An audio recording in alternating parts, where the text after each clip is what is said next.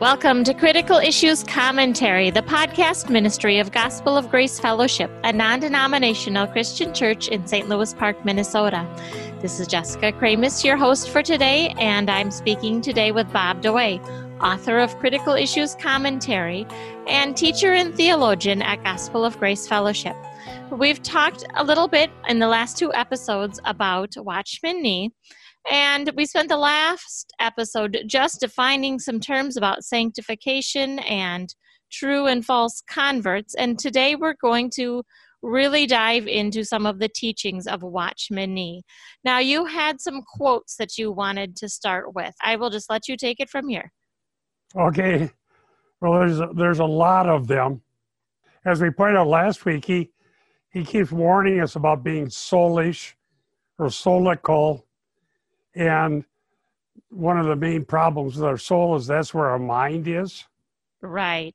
And he's saying that our spirit is joined to the Holy Spirit, so, which is true, but then that anatomical thing has to come into play for us to learn how to walk after the Spirit. As we said, we have to distinguish. Let me just quote some from here. I have the Spiritual Man, that's one of his books. This is volume 2. And he writes, quote, "The person who dwells within shall reveal Christ in them, sanctify them, and lead them into true spiritual heights. Even so, Christians often do not appreciate the exalted position which this person occupies, and thus descend into despising his indwelling and to following instead the dictates of their mind. These individuals, says Nee, ought to humble themselves before such light and learn to respect such a holy presence and be willing to allow him to work." Now, this is consistent. We made some quotes last time that the Holy Spirit's indwelling us, but goofy us, we're using our mind. Okay. He even warns about using our mind to study the Bible and follow the Bible as if that were guiding us, when in fact the indwelling Spirit should be what's guiding us, not the dictates of our mind. And so the problem is, according to Nee, we may be studying the Bible, studying theology, believing the Word of God, trying to live accordingly, but the Spirit is down deep inside the person. And again, how we distinguish is kind of a mystery. And we're supposed to be following this inner unction or intuition of the Spirit, but we keep following our mind. So we're supposed to set aside our mind, and when I think intuition, I think of gut feeling. So we're kind of to be led by these gut feelings that are supposedly from the Holy Spirit. Is that what he's saying? Well, that's how it appears. It never really made sense to me, even though I tried to do it, as I said, for 5 years. I remember when I was in Bible college in 74, the year I graduated, I was carrying these books like these around because I was reading them, trying to do it. And I had a couple professors see that and stop me and say, you're going to get in trouble if you try to follow that stuff. Literally. Right. And these were Pentecostal Bible college teachers. They weren't anti-spiritual. Okay. The Assemblies of God in the 70s was certainly known for having a high view of the need for the work of the Spirit. I disagree with their distinction between ordinary Christians and Spirit-filled Christians. But even in that setting, the well-taught teachers saw danger in this Watchman teaching. Right. We touched on this a little bit a couple of weeks ago, this idea of intuition, but we need to use our minds to evaluate anything, whether it's our gut feeling or something we're being told from the pulpit or what we're reading in the Bible. All of it, in order to actually apply God's word to any situation in our life, we have to use our mind to think about it. And I may have a gut feeling that I should or should not do that. We're not denying that there is intuition, but whether it's right or wrong or from the Spirit, we have to use our mind take what we know from God's word and apply it to whatever decision we're making or whatever it is we're thinking intuition is telling us we ought to do. Our intuition's not infallible. Well, that's absolutely right. And that's where the danger lies. And so Nee takes the idea of the temple. Okay, so in 1 Corinthians 3:16, I'm just quoting from Nee here. Okay. Do you not know that you're God's temple and God's Spirit dwells in you? So that's Paul's analogy that Christians are indwelled by the Spirit. But he takes that whole thing as allegory about the temple being the outer court, the inner court, the Holy of Holies, and so on.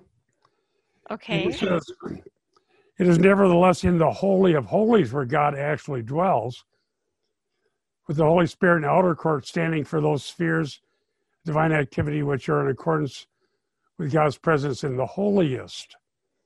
Answering truly to this typology, says Nee, God's Spirit dwells now in our spirit, the antitype in our time of the Holy of Holies. So being indwelt by the Spirit, according to Nee, is an anatomical or geographical issue. So there's an actual space then where the Holy Spirit dwells? Well, that's what's very confusing about this, because the passages in the Bible are talking about the whole person. Right. I don't see how we could get that from that passage about. Well, no, you can't. It's a allegorical use of the Bible. It's not a type that's other than the fact that Christians are indwelt by the Holy Spirit, which is absolutely true. But see, one of the things that helped me when I got myself extracted from this teaching was realizing the Hebrew understanding that the Old and New Testaments are Hebrew documents, they're written, the New Testament's written in Greek, but there's a Jewish understanding behind all of it. Right. In the Jewish way of thinking, humans are holistic. The whole person is important. And the heart is the whole inner person, not some categories that are divided up like a doctor would learn anatomy if he went to medical school. Okay. So Nee says, though, your spirit, if you can even distinguish that, his whole system depends on it, but it's even very questionable, is somehow the only place where the Spirit of God dwells. So therefore, you better learn how to get in touch with your spirit if you want to be following the Holy Spirit. Reading the Bible with your mind, believing what it says, knowing it was inspired by the Holy Spirit, and trusting what God promised in the Bible and living accordingly, according to Nee, may leave you no more than a soulish, carnal man or woman. So then it almost seems like he's saying God speaks to us through our spirit by the means of the Holy Spirit rather than having spoke through his word. Well, as I quoted last week, he considers people that just study theology and the Greek language and understand relationships of phrases and authorial intent and so on are soulish. Right. Knowledge, head knowledge, seeking to know and understand these things. And in what I read just last night, he keeps coming back to that. That's being soulish. You're thinking about these things. You're making propositional statements. You're propagating truth. You're being soulish. Right. So the kicker is the only way you can understand Nee's writing is if you try to use your mind. Maybe you'd say, well, that's your problem. You're not getting it. You got to get the Spirit. He goes on and says this about this analogy with the Holy of Holies. Only man's regenerated spirit and not the mind, emotion, or volition of his soul, and not his body either, is fit to be God's dwelling place. So, wow. Yeah, so you're not fit your body or your mind. Only your spirit is where God can dwell. But even God took on flesh and was Well, born of a virgin. rejection of what Paul teaches. Right. Okay, Paul argues that because you're indwelt by the Spirit, you should live accordingly. Right. And the whole person, that's what the whole intent of that verse they depend on body, soul, and spirit, is that your entire person to be sanctified. Okay? That's right. And that's what God does in us. We're indwelt by the Holy Spirit, and we are sanctified, and we do change, and we do grow, and we do walk in the Spirit, but God does that in us. It's not because we've found our spirit somewhere and have learned to channel these things so that we're walking in the Spirit and not the flesh. It doesn't work that way. Well, let me just read some more knee. Okay. He says, why is it so important to understand that the Holy Spirit dwells in man's innermost depth, deeper than his organs of thought, feeling, and decision? Because unless the child of God perceives this, invariably he shall seek his guidance in his soul. Okay, now listeners, keeping in mind that in Nee's system, the soul is the flesh. That's bad. Well, so you're making decisions, you're studying, a theological issue comes up, and this happens all the time. This critical issues commentary exists to help people learn theology and apply it to things that they're hearing, or or things that have deceived them, or learning what God's word says and how it applies to their lives. And it takes our mind to do that. Okay? We're not telling people to get some metaphysical impression from their deepest, innermost holy of holies, and that metaphysical impression is going to somehow bring them to some sort of spiritual heights that they have never been able to achieve because they kept trying to use their mind. Right. This is just utter absurdity. So, but that's what he's saying. So, seeking guidance in his soul. Well, how can you do any kind of guidance? Means go this way, not that way. Do this and don't do that. How can you evaluate anything without using your mind, which God gave you, to make the evaluation? And how can you be renewed in the spirit of your mind and be learning to have a Christian worldview from the Bible and then say, well, you really can't be using your mind. But here's the kicker. I'm going to keep quoting. Okay. 15, the spiritual man. Okay. So seeking guidance in your soul, which includes your mind by his definition. Next sentence. With understanding, he shall be delivered from the deception and error of looking to what is outward. So he tells us not to use our mind and says, no, with this understanding, we're going to be delivered. What's an understanding if it's not an understanding in my mind? Right. This is nonsensical. Jessica. Here's me using my mind to determine that makes no sense. It's like Eastern religion. Like one thing I read back when I was in seminary by some promoter of Eastern religion, the sound of one hand clapping. Right. Okay. They love to create these magical, mystical enigmas, but it's just utter absurdity. Right. And when you told me that there's a Watchman Facebook page with all these people on it. Right. It was something like 20,000 followers. That's unbelievable. You know, about the time I think, well, that was from, I was reading this in the 70s. Thankfully, we got away from that. It comes back and a whole new generation of people falls into the same deception that God graciously delivered me out of. So we got to go back and warn them. Don't listen to this. I remember one guy saying, well, this is sublime nonsense. That's, and there are moments where some of these things sound spiritual, but when you really examine it, that's what it is, sublime nonsense. Exactly. Well, so then, ironically, Watchman, he goes to Hebrews 4:12 as a proof text that we have to necessarily distinguish between the soul and the spirit in order to be truly joined to the Lord in a fruitful way and be the spiritual man that supposedly we have to be. Let's read Hebrews 4:12. Hebrews 4:12. Okay, I happen to have it with me here. All right.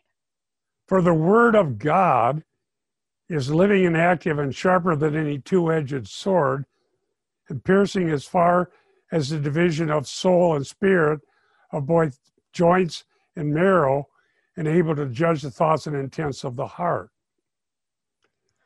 Now, this is talking about the power of the Word of God. Right. It's not something we are doing. It's telling us the Word of God can do what we cannot do. Amen. That's literally what it's actually telling us. So it's the exact opposite meaning of what Nee just said. He says we have to do it, or we'll be a soulish man. So let me just go on. So the first part is knowing that somehow our spirit is totally separate from our soul and body.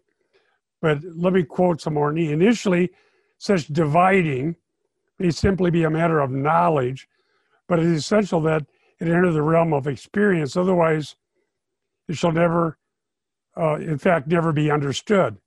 All right. You want to know why I was confused for 5 years? That's confusing.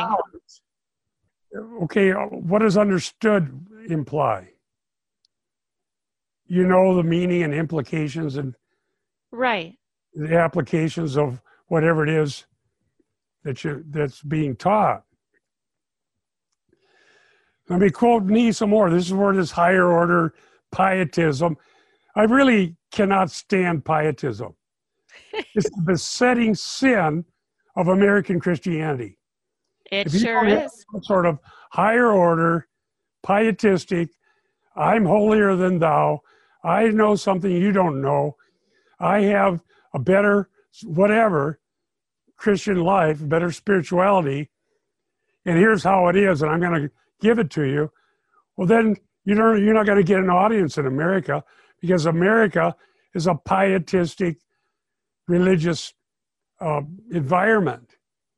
It is. Back to Finney, for example. Finney, I wrote about him. He was a wicked heretic in his doctrine, but yet he's considered a great revivalist. Right.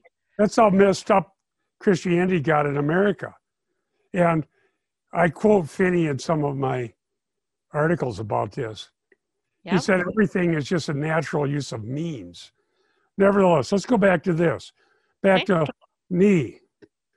Quote, believers should allow the Lord to introduce this cleaving of spirit and soul into their practical walk. Not only must they seek it positively with consecration, prayer, and yieldedness to the operation of the Holy Spirit and the cross, they must possess such experience, actually possess such experience. Their spirit needs to be liberated from the soul's binding enclosure. Okay. How is that going to happen? And why don't we find any instructions on that in the Bible if that's what we're supposed to do? He claims that this material came to him by direct revelation from God. Wow. Friends, that's important. That goes, so many heresies all come from this extra biblical revelation from God. That's why we stand on sola scriptura, that if it's not there, we can't trust it. Absolutely. And see, that's the whole kicker of this. He's claiming, based on a couple proof texts taken out of context, that it's utterly necessary for our spirit, if it's indeed different in the soul, which is not even clear in the Bible, somehow be distinguished from the soul and have some sort of spiritual life that's innate to the and necessary in the Spirit, joined to the Holy Spirit, and be liberated from the bondage of the soul, but the soul being the mind, will, and emotions. So how is the human person going to go through life as a Christian, and our mind somehow isn't important? Our emotions probably going to get us in trouble. Our decisions of our will, which, by the way, is part of the ridiculous absurdity of Nee, because elsewhere, when he talks about demons inhabiting Christians, which he makes a big deal out of, he says the reason the spirits get sway over Christians is because of the passivity of the will. Wow. Yeah, So it really... I quote that in one of my articles. Was that the pigs in the parlor? Yeah, well, that article, issue 78, a lot of people have read. Yeah. I quote Nee in there. And so the spirit is trying to get liberated from the soul, which is mind, will, and emotions. But if your will isn't strong enough, then the demons are going to come and get you. And so because they're going to be working in you. And so you get into this magical mystery tour of the human psyche vis-a-vis the spirit world, the Holy Spirit, the human spirit, the demons, the soul, and you're supposed to dissect your way through this like a knife cleaving between soul and spirit and gain understanding. Somehow your mind's not involved with it. It's some kind of understanding that the mind doesn't get the soil. And ultimately you become the spiritual man and you're liberated. And to my shame, I spent 5 years trying to do this. Wow. And you could say, if you're out there and you're a Nee follower, well, that just shows you, see, no wonder you're like the way you are now. No, Look at you being soulish. I'm quite happy knowing the truth and believing God's promises and walking by grace in faith and trusting Him and not introspecting, trying to figure out where my spirit is.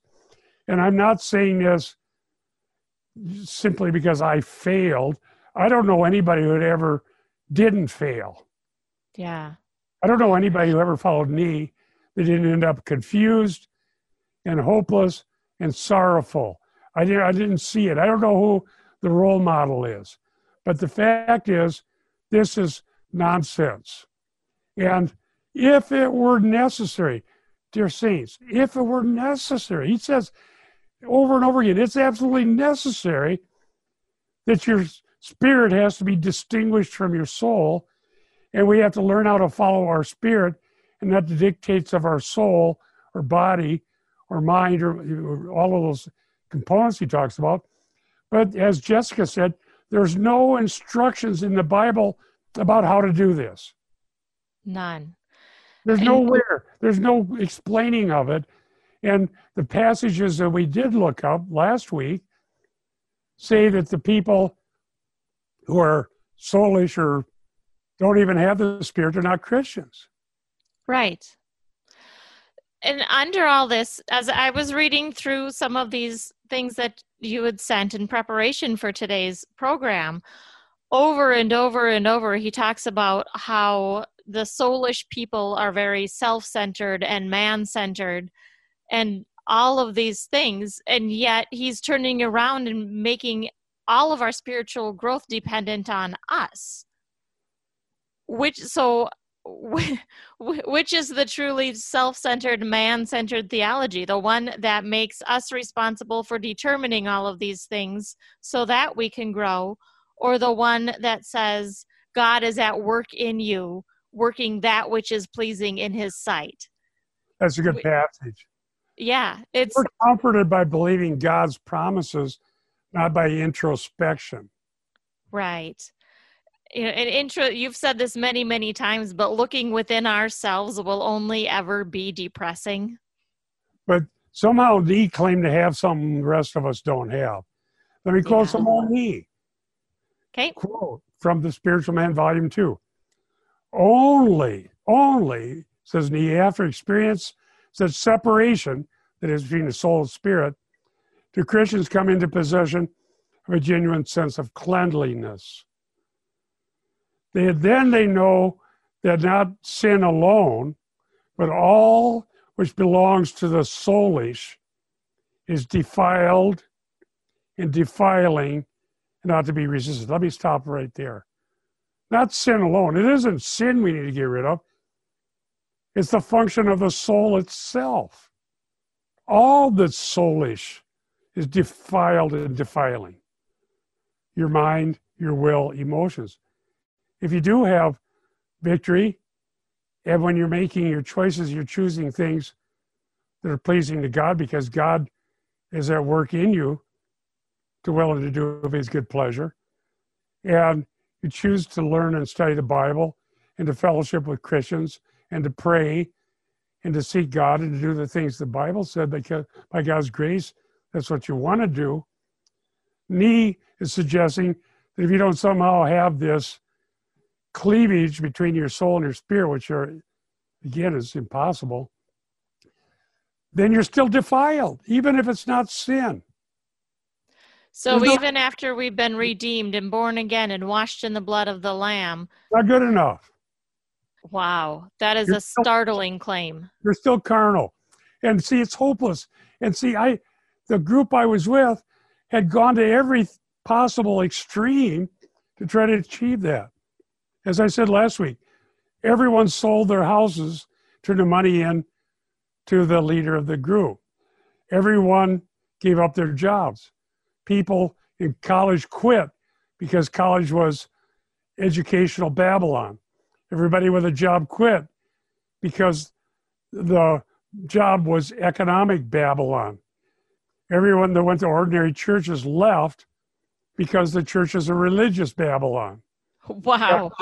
Having gotten rid of everything and spent our time constantly fasting and prayer and seeking spirituality, reading Watchman e-books and other things, in the end, that group just blew apart in 1980. Yeah. We had to go out and try to find jobs, education, try to figure out a way to raise our families. Because our little experiment with the deeper Christian life blew apart and ended up coming to naught. And it left a lot of wounded and hurting people in its wake. Because even doing what is good and right was considered soulish and unspiritual and unpleasing to God. And I remember the more serious people took it. Later, I got to admit, I started getting, and Jessica's my daughter, so she was around, but pretty little back then. Mm-hmm. Started getting cynical about it and said, you know what? Nuts to try to be spiritual. I went out, we had all these broken cars, and nobody was fixing them. So I went out to be a mechanic so I could get out of there. Yeah. You remember me out in the garage? Yep, you and fix brakes, and pull out transmissions. Because in the garage with grease, there was hope that we could actually be normal. Yeah. The spiritual ones sat in their rooms and prayed 24 hours a day, wouldn't let their hands get dirty with grease from a car, but I couldn't stand it. I remember I was also in charge of the garden, so I'd grow fruit. Yeah. And if the rabbits got in there, this literally happened. I had to keep repairing the fence, try to keep the bunnies from eating our lettuce. The one lady in the kitchen said, well, you're a sinner. God's angry with your sin. How's that? Wow. Because the rabbits are eating your lettuce. And I read a book by these evangelical Sisterhood of Mary, and the rabbits were eating their lettuce, and they repented, and the rabbits wouldn't eat their lettuce anymore. Oh, no. Well, I happen to remember the apples were full of worms in the orchard there, too, so we must have had some other sin going on. It went that way with everything. No matter what I did, if I was using my mind, oh, we got aphids, so I got to dust the tomatoes. No, if you repent, the tomatoes will be fine. If you didn't, the bunnies, don't worry about them. They won't eat if you repent. But what am I repenting of? Oh, are you claiming to be sinless? Well, no, but oh, this is impossible. We've got 40 people living here that need to be fed, and I'm trying to run this garden, and you're telling me I'm a worse sinner because the bunnies eat my lettuce, and there's something deficient with my faith, and I need to repent. Finally, I said, you know what? Nuts to this. I'm going to go fix the fence. I'm going to dust the tomatoes, and we're going to have lettuce and tomatoes and beans and radishes and all that stuff. And I'm going to fix the cars. We're going to have cars that'll go down the street. And I don't care if you think I'm a sinner. It was getting to be the end, and I'd had enough of it. You know what? I can live with everybody thinking I'm not spiritual, but I can't live with spending 24 hours a day trying to be spiritual, trying to follow the Spirit, trying to repent, trying to do all this stuff they're telling me I have to do. And in the end, it all comes down to I didn't repent enough because I live in the same fallen world everybody else does. Well, and that's just it. And we know from Genesis that now the thorns and thistles will grow and the aphids will eat your tomatoes. And, I spent a lot of time in the kitchen as a kid. I'm sure I was just with mom wherever she was, and they were trying to feed all these people 3 meals a day. And so us kids spent a lot of time in the kitchen, and there was endless dishes to wash and meals to prep. And it was like, from what I remember, it was like a restaurant kitchen, and there's constant large quantities of food. And there was problems. There was stoves that wouldn't light and dishwashers. There was an industrial dishwasher there that seemed like was forever a problem. That's just part of life in a fallen, sinful world. It didn't mean the kitchen help was sinning. It just was part of life in this world. Oh, it kind of divided up eventually. There were a bunch of people that just went to work and got things solved. Yeah. There were the pious ones who spent all day praying and getting revelations. Yeah. And they looked down their noses at the rest of us. And as hard as I wanted, I kept reading this. I finally this is impossible. I could never do it. Yep. I could never do it. There's no contending for the faith. There's no assurance that you're not a carnal Christian. There's no confidence that, I'm not defiled because I'm using my mind, my will, and my emotions. I don't know if I quoted this, but let me say it once more from Nee. Nay, says Nee, is far more than simply knowing, for any contact with what is soulish, whether in themselves or in others, causes their intuitive spirit to feel defiled and to demand instant cleansing. Wow. In yourself or in others. Maybe that's why some of the people were telling me I was the sinner because the bunnies ate the lettuce I planted. They never thought of the fact, and I told one of them, I grew up on a farm and we learned how to grow things. Right. They didn't appreciate that I worked out there in the hot sun to have a garden, and I labored over those cars so they'd go down the street. I'm sure they got in them when they needed to drive. And it was, these hardworking men, they're just the sinners that are oblivious because their soul is defiling everybody. Right. Well, and God commands us to work. And even Paul, he says, work with your hands and seek to live a quiet life. Well, work isn't bad. In good occupations. Yeah. Remember, we quit our jobs to go there and be spiritual. Right. Whereas Paul continued his work as a tent maker to not be reliant on the churches for his own support. Yeah. And to be honest, there were a lot of really talented people, and it wasn't all bad. I learned tons of stuff from great people. There's always somebody there that used to be in a job where they learned something, and I learned from everybody. Yeah. And it was enriching in that way. And I also learned that I don't want to be a pietist. Right. Okay. Well, and some of these people, after this all fell apart, went on to be successful businessmen and other things. They were really, I have a lot of fondness for most of the people there. I still do. Some of them, once they got out, did well. Yeah, I still have friends that were in that. And I mean, they went through a lot of hardship. They sold houses at $30,000 in 1972, only they have to try to buy them back with no money at $80,000 in 1980. Yeah. And interest rates were over 10% for a house, like 12 to 14%. And they couldn't get a loan. They didn't have a credit history. So a lot of people suffered because of it. But to our listeners, this isn't what is being said. God deals with the whole person. We don't divide ourselves up with some sort of spiritual anatomy to be sanctified. We follow God with our whole heart and soul. He deals with the whole person. And here, let me just, we've gone a little bit long, but let me just quote a few things to just give you a buffer. Maybe some of you know people that are into this stuff and they attack you and tell you you're not spiritual.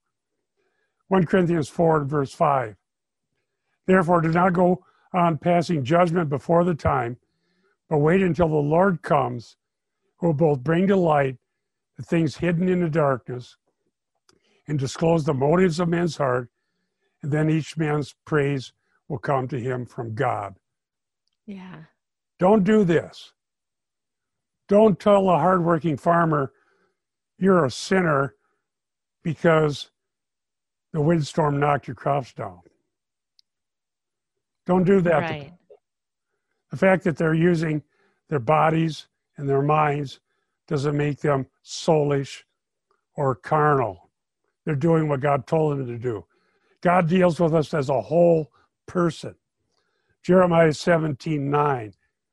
The heart is more deceitful than all else and is desperately sick. Who can understand it?